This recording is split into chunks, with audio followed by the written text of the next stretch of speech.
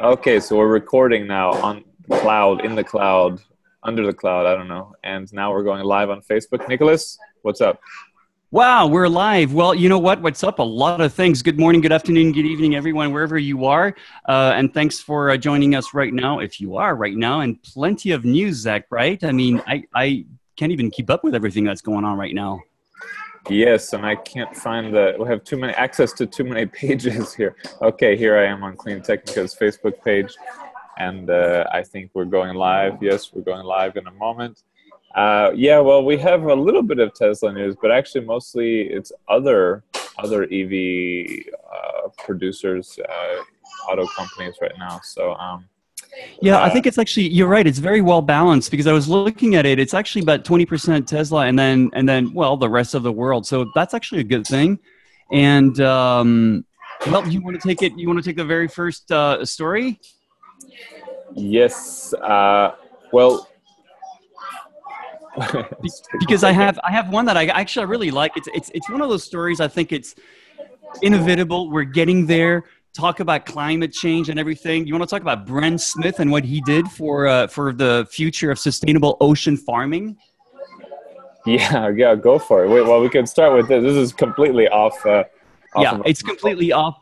We're not going to go too deep into it, but I think this is one of those great stories from the Beam, and it's called "Interview with Brent Smith: The Fisherman Shaping the Future of Sustainable Ocean Farming." So basically, what we're seeing here is, no brainer. He's getting back to the roots. He lost his two businesses 2 years in a row after hurricanes devastated his crop, and again, it's just one of those stories where you see a lot of these guys getting back to how it was done the natural way. And of course, using modern technology, hello.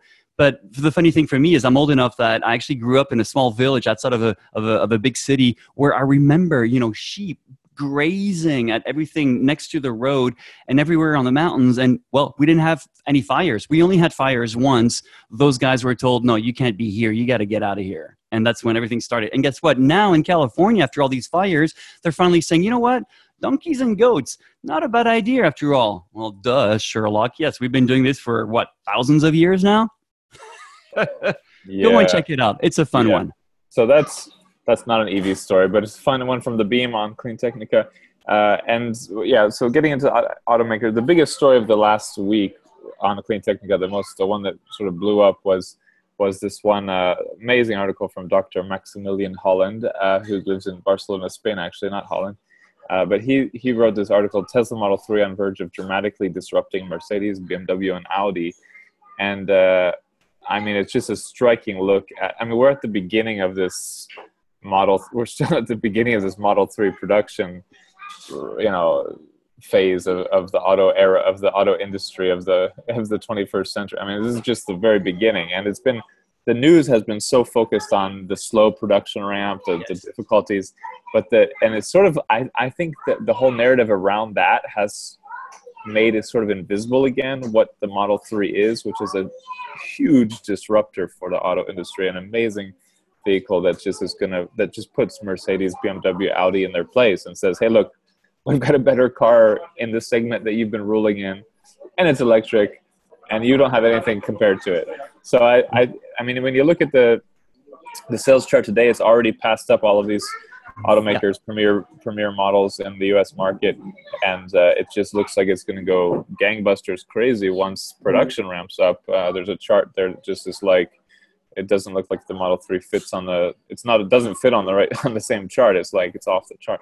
So it's a different era, and we're just entering it, actually. So a moment of silence for that. A great moment of silence. No, it's true that actually, and you highlighted so many things. I want to just again highlight too is the importance of the Model 3, because if you think about it, for 15 years we've been hearing about the Model 3. We've been hearing about the affordable electric EV sedan, good for a family, yada, yada, yada, enough to not have to worry every day or every 2 or 3 days or something like that if you don't drive too far, obviously. So this is really big. What I'm hoping for personally is... But you mean like before, like not the Tesla one, but just in general?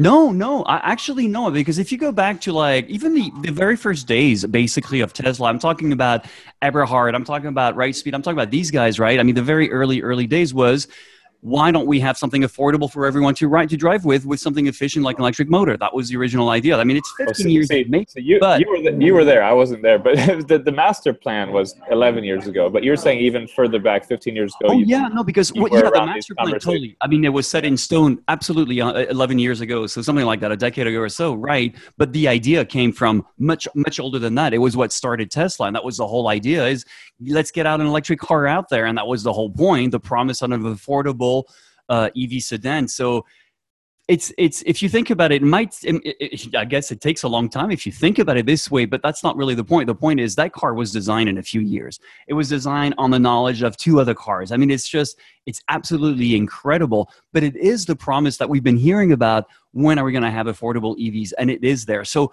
one thing that I do want to say is I hope we're going to hear more about that, because I'm not as interested, and sorry, I'm going to offend a few people, I'm not as interested as what Elon is doing right now. I'm interested in that, because that's the game changer. But wait, you're saying you're not interested. That's the one that goes under their skins. And if astute readers, listeners, watchers will always notice one thing, always, and this is a decade in the making, right? Tesla says something. Wait, 2, 3, 4. Here we go. Everybody else has something to say. Boom, boom, boom. Exactly. Moment of silence, because there's nothing after that, right? There's not that much going on. Nothing. There we go. Tesla did something else. And usually, now it's getting a little bit caricatural. I mean, it's getting a little grotesque, right? I mean, it's getting to the point where Elon scratches his nose. Oh, my goodness. So that makes for news these days. Yeah. But I want to get back to that. Oh, boy, the Model 3, because that is what gets under their skins. Because every time we talk about it, they talk about it. Boy, these guys, they all talk about whatever they're working on, which is, it's just not that close, No, that's a really good way to put it, because it's like they say something and there's an announcement, there's a product coming, and then wait, and then the other automaker, they catch up in time, but it takes a while. There's a decent pause, a big pause. Let's hope that Mercedes and BMW don't start selling flamethrowers, but I guess that's the boring company anyway, not Tesla. But anyway, yeah. Case in point. Thank you for saying that. Let's not go down that route. That's the boring company. Don't confuse that for Tesla, right? But you know what? And by the way, not to, I mean, Tesla is an amazing company. Okay, don't get us wrong. Don't get me wrong, at least. But there are other titles that you can go and see right now. Other articles. If you want to find out about which battery charges at what rate, Cal Field just wrote a really great article on that. Tesla battery charging analysis reveals different charging rates for each battery size. Yeah, but there's more to the story. Go and read it. And also, Tesla, by the way, talk about a decade in the making, celebrates a 10,000 supercharger. Hello. That's wild. That's wait for it. Yeah, that's wild. And how long we have to wait for 10,000 Ionity chargers or whatever is going to be agonizing. But it's, that's just wild, 10,000. It's a lot. I mean, especially considering that it's not just what they've done, right? They've done, in the meantime, they've done 3 cars. They've done, they worked on battery swapping. They've done. The annoying thing is that it's like the annoying thing is everyone says that they can't do it or they don't need to do it. And Tesla, this little outfit from Silicon Valley that had one Roadster and then a sedan, all in the meantime built 10,000 superchargers. But I think, I wasn't planning to talk about the battery charging. That's interesting. But I think that gets to the core. That gets to the core of it all. All of those guys 15 years ago, and I'm sure you saw, it's about the batteries. Get the battery costs down, and then you can have this affordable electric car. It's all about the batteries. And you see that charging evolution, the charging of those different Tesla models in that article. It's interesting because it's sort of like a picture of how Tesla had to, how it evolved, getting the battery cost down, right, increasing the size, the energy density, the power capacity, and all of this stuff. So it's really a fascinating view into that world, that it's all about the batteries. And like you said, the vision was an affordable electric car, but they had to do the Roadster, they had to do the Model S, they had to do the Model X to get the production capacity up, to get the cost down, and to get to the competitiveness. And now we just have to wait 4 or 5 years for another. And another thing I think nobody really knows is and you and I have that inside scoop, right? We know who had to work on the first batteries. We know who had to develop the first battery specifically for cars, right? These guys were actually at Tesla at the time. And so, they're all going, all right, well, you guys take care of the batteries. Go and talk to whoever does that? And they're like, ain't no one. Well, then you're the experts. Go ahead. So these guys designed, if you think about it, they really designed batteries from scratch in the sense of how do we put batteries in a car, which ones, so on, so on, so forth. So, of course, when they go away and they start another company, then it's like, wow, that's really interesting. What else are they going to do? So on and so forth. And you see this IP of people going in different directions. Well, I shouldn't say IP. I think savoir-faire knowledge, of it's amazing.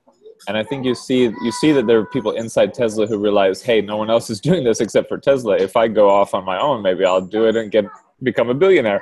Because I mean, the guy who started Northvolt, the Swedish company that wants to be a major battery producer, he was head of Tesla's supply chain for years. So he saw, hey, how you put shit together. This is what you need to do. No one's doing it. So hey, why don't I go start a company in Sweden and try to become a billionaire? But it's all the batteries. But when you say it's all the batteries, then the question always, what are the big automakers doing to get to catch up to Tesla in 3 to 5 years, whatever? And the company that keeps popping up here lately is CATL, or I forget the full name of this Chinese. It's technically right now the largest EV battery producer. I mean, I don't know right now, but recently it was the largest EV battery producer.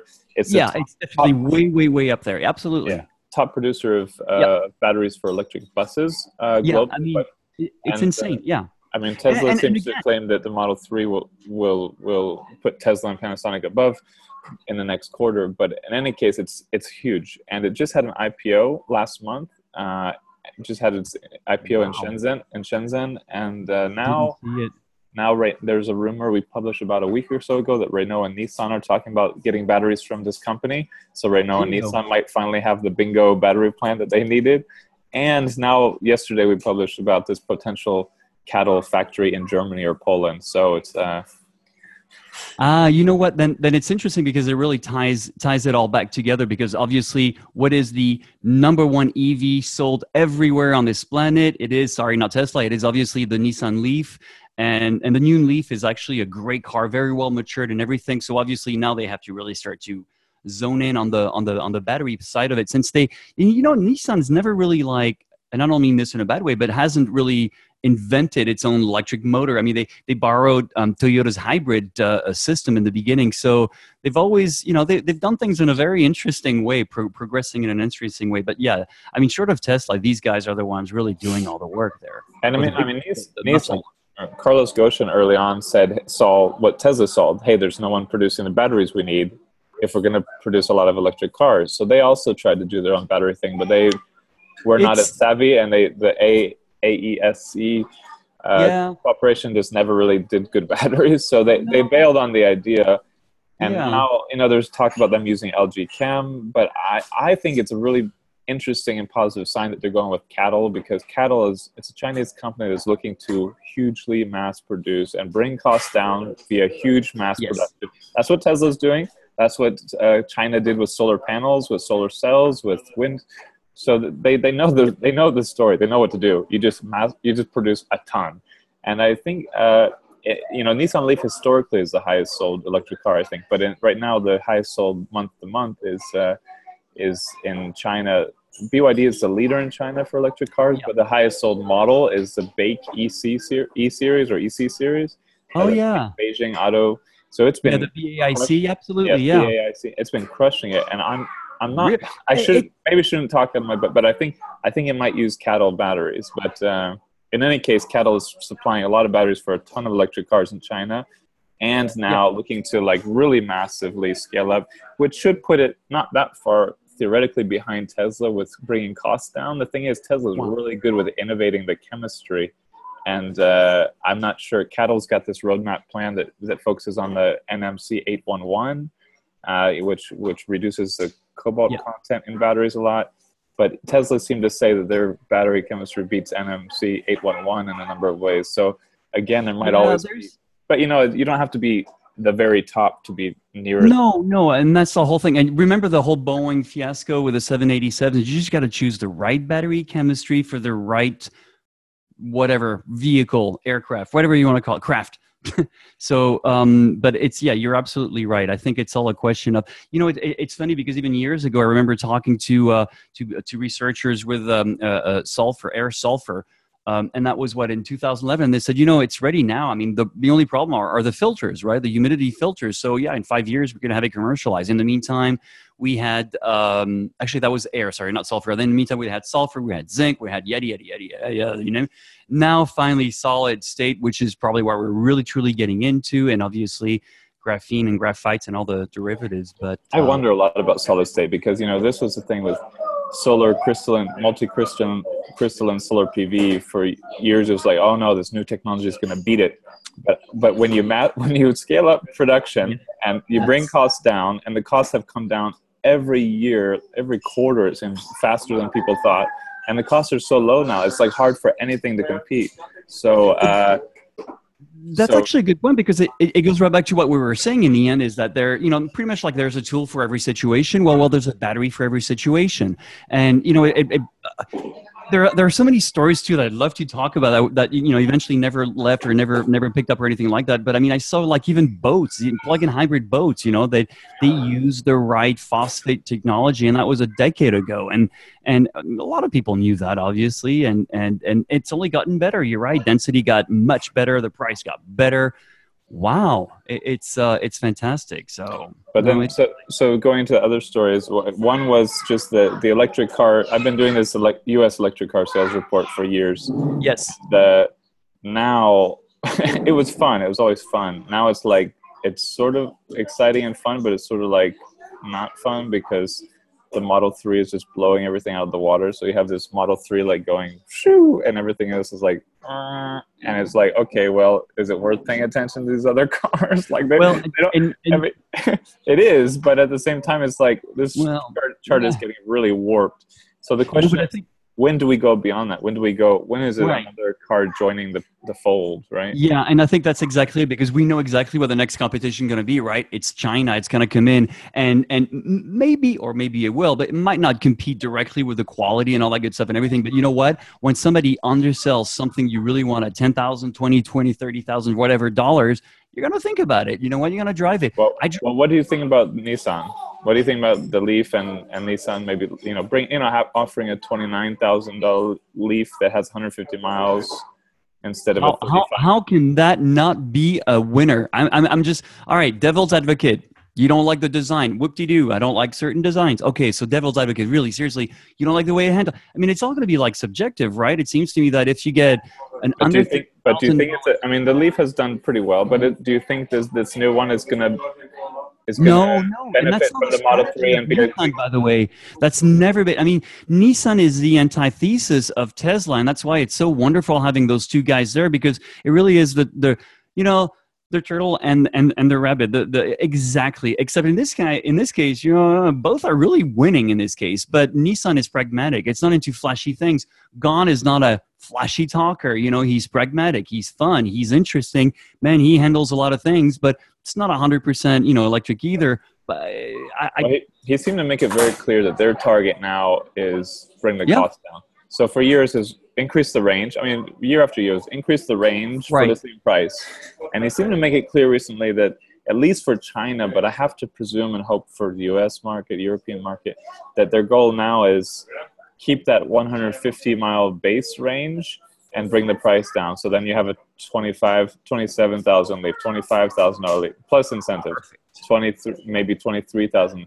And then you have a hugely different, I think you have enough of a different market that you're not competing with the Model 3, which starts at 35,000, but more realistically sells for 45, 55,000. Absolutely. You're competing with, hey, I want a good, affordable electric car that goes where I need to go and isn't too flashy. And I think the Leaf could see huge sales, you know, like. Yeah. But I think that's always been like Nissan's strategy. Again, it's not razzmatazz, it's not flashy, it's not as sexy as Tesla, but it's very, I want to say progressive in the sense of progressive. It progresses, you know, method. It got a little sexy with the Pro Pilot and the e-pedal. They got big on this Pro Pilot e-pedal marketing. And you know what? And it's a top car. Yeah. To this day, it's the best one I've ever seen for that price. I dare you, find something better than that. Is it spectacular? No. Does it do what it does? Yeah, really well. I can't blame it. I can't fault it. It's great. It's well done. And I think that's the beauty of a Nissan is that maybe, it's like the difference between a Ferrari and a Maserati. So you like Ferraris, you like that kind of, But if you like a Maserati, you're a little bit more discreet. You want to have something that's different. Well, of course, those two things have the same performance, and a Nissan Leaf and a Tesla don't have the same type of performance. Not getting there. Okay, not opening that door at all. Are you seriously calling a Maserati discreet right now? Are we in this? What alternative reality have we entered? I just hung myself. Here's the news. I think they actually. I mean, it's a total side tangent. I think they stand out more than Ferraris to me. I don't know. When I see a Maserati, I'm like, whoa, what's that? It's a Maserati. But anyway. No, you know what? Yeah, right. Thank you. Good point. No. Whoa. But time out for that one. I'm talking about the 1960s, 1970s. I'm talking about that era, right? After that, blah, blah, blah, blah, blah. That's not, those are not Maseratis. By the way, you have to remind us when you're 50 years back. But so a story I'm working on right now really interested me. I was like, I don't know how it popped up actually. It was maybe from some comments on CleanTechnica, I think. And I thought, hey, but what will the first legacy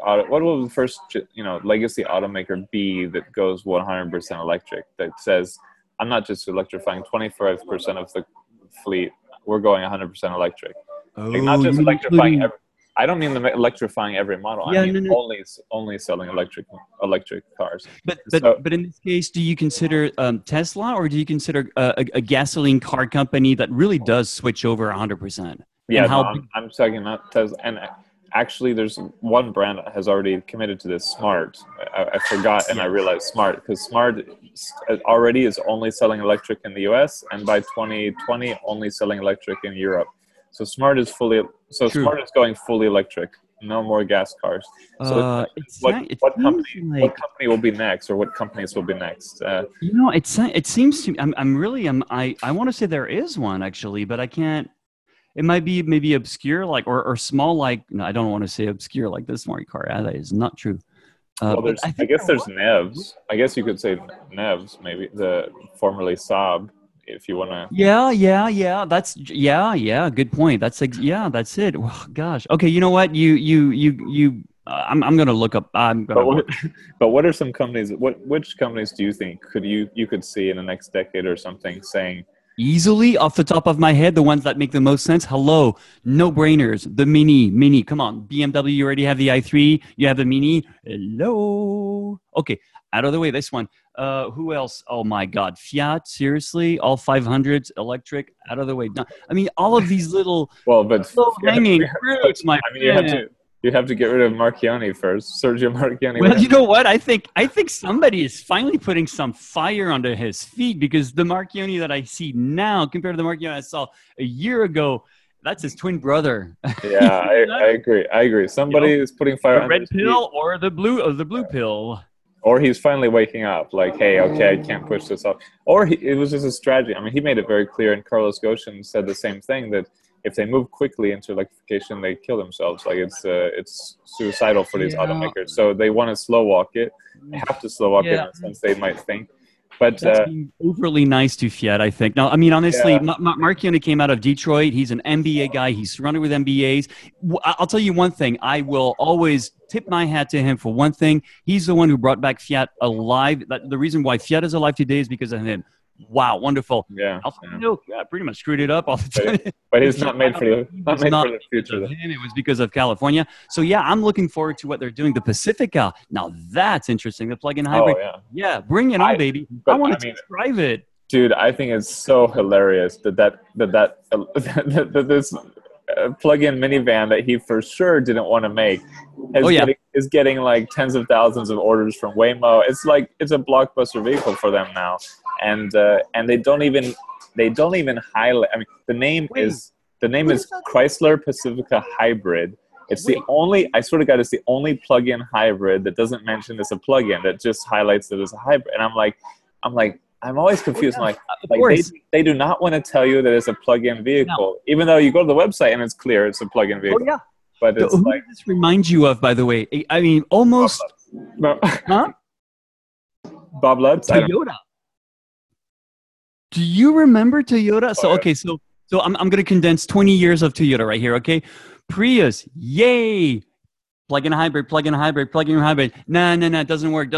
Okay, 5 years, almost 10 years. By that time, we have HiMotion, we have everybody. We can actually upgrade the cars without breaking the warranty to a plug-in hybrid. Finally, begrudgingly, Toyota does the plug-in hybrid. No fanfare, no nothing. In 3 months, all sold out. And then they're like, what happened here?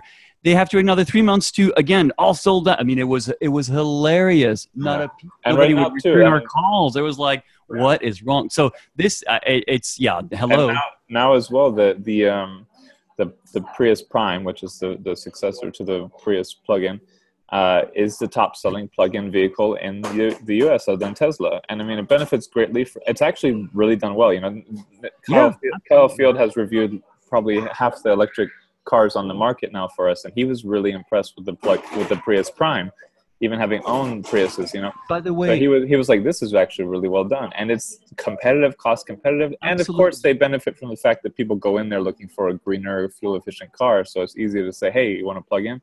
But it's true, because I remember, like, honestly, the Prius is the one car I've never really wanted to test drive. It just wasn't, the first thing on my mind. But when I actually did it, I was like, wow, yeah, okay, I'll get you from point A to point Z, but don't think about anything else in the meantime. I'm not going to talk about the handling and everything. But when I drove the very first plug-in hybrid, which was the older version, the very first one, right? I was like, wow, what a little bit of weight can do in a car. I mean, it handled well. I could actually exit at 80 miles an hour and not think that the car was going to go. Lord knows where it was going to go. And that was the whole thing. And if you think about the rebirth of the Prius 15 years later is the V, the 5, whatever, the Prime, and all that good stuff and everything.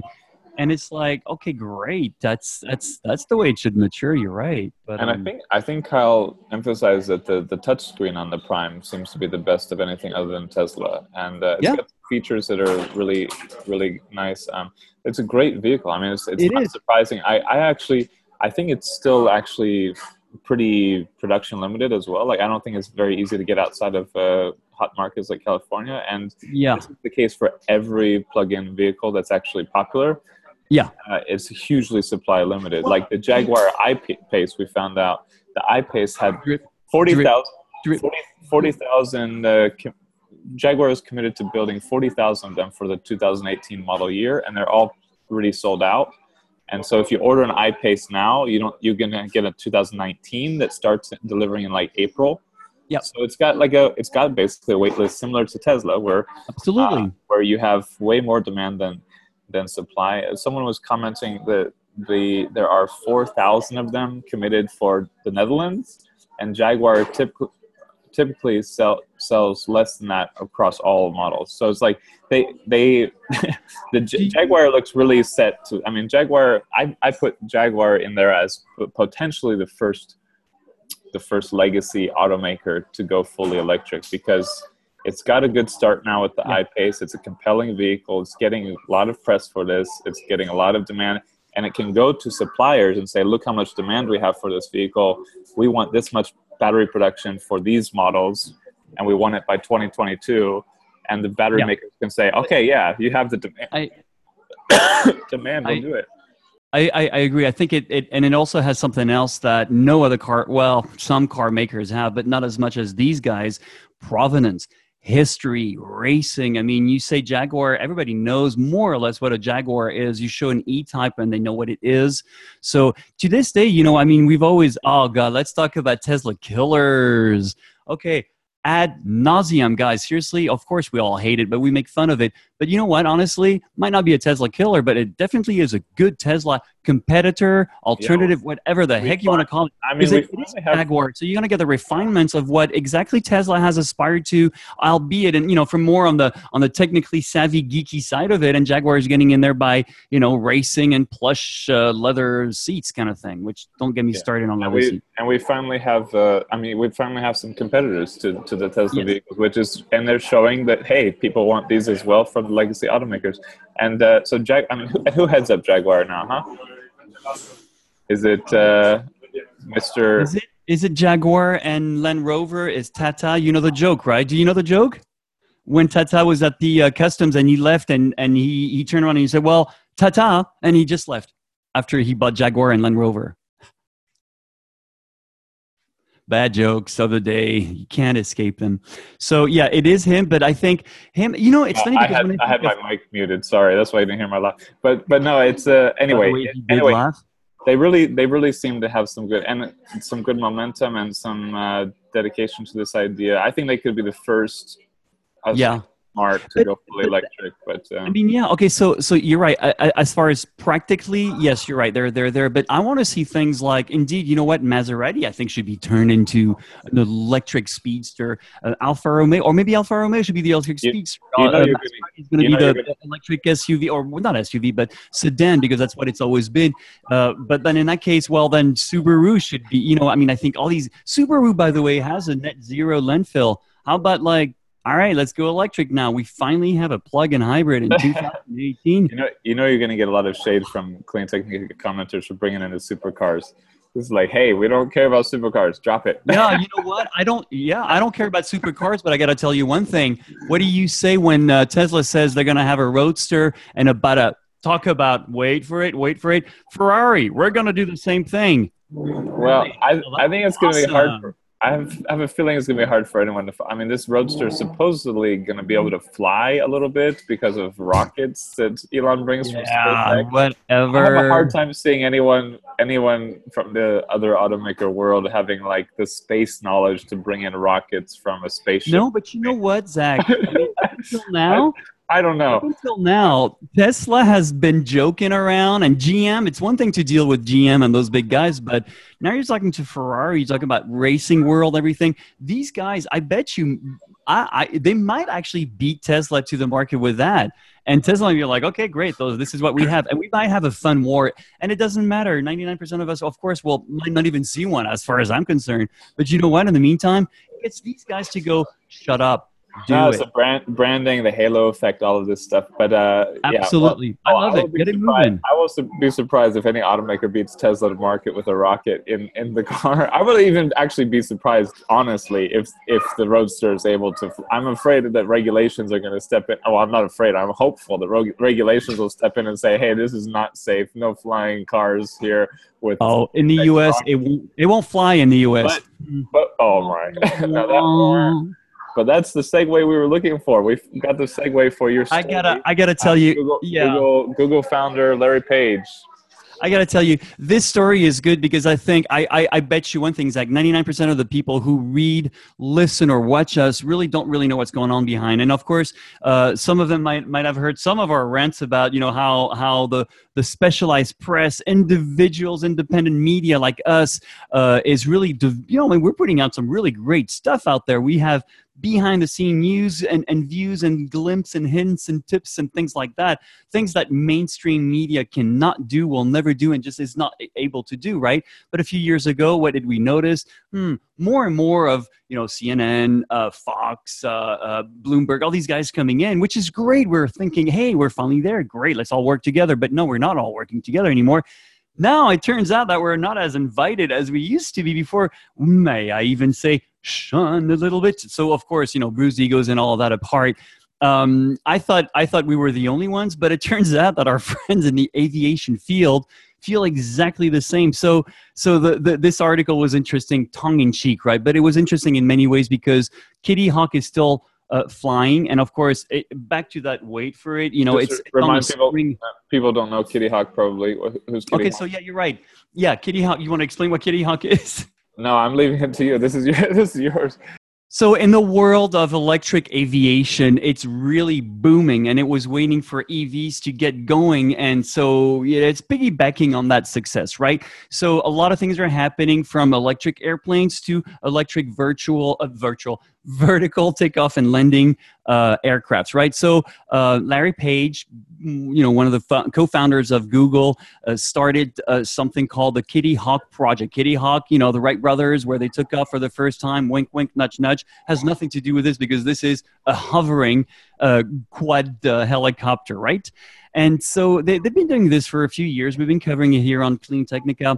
And normally these things, you reach out directly to the aviation field or people like us who know anything about batteries, right? So again, string of events up until last week. Kitty Hawk comes out with news, and Flying Magazine picks it up, and they go, CNN? They went to CNN? They went to a guy who's never flown, never has no idea. I mean, no offense to the original journalists. I mean, we're all journalists. Sometimes I get on a skateboard I knew nothing about a few weeks ago. But this was, wow, you didn't even like no press release, no us, no nothing. You reached out to these guys. That's really interesting, and that depicts exactly what's going on.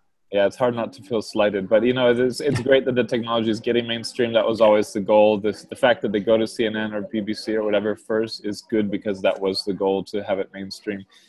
It's sort of shitty feeling, but at the same time, it's nice when you have a decade or 2 decades or something of knowledge and experience, and you can always add to the story and add to the, and people know, hey, we go to those guys because they know what they're talking about.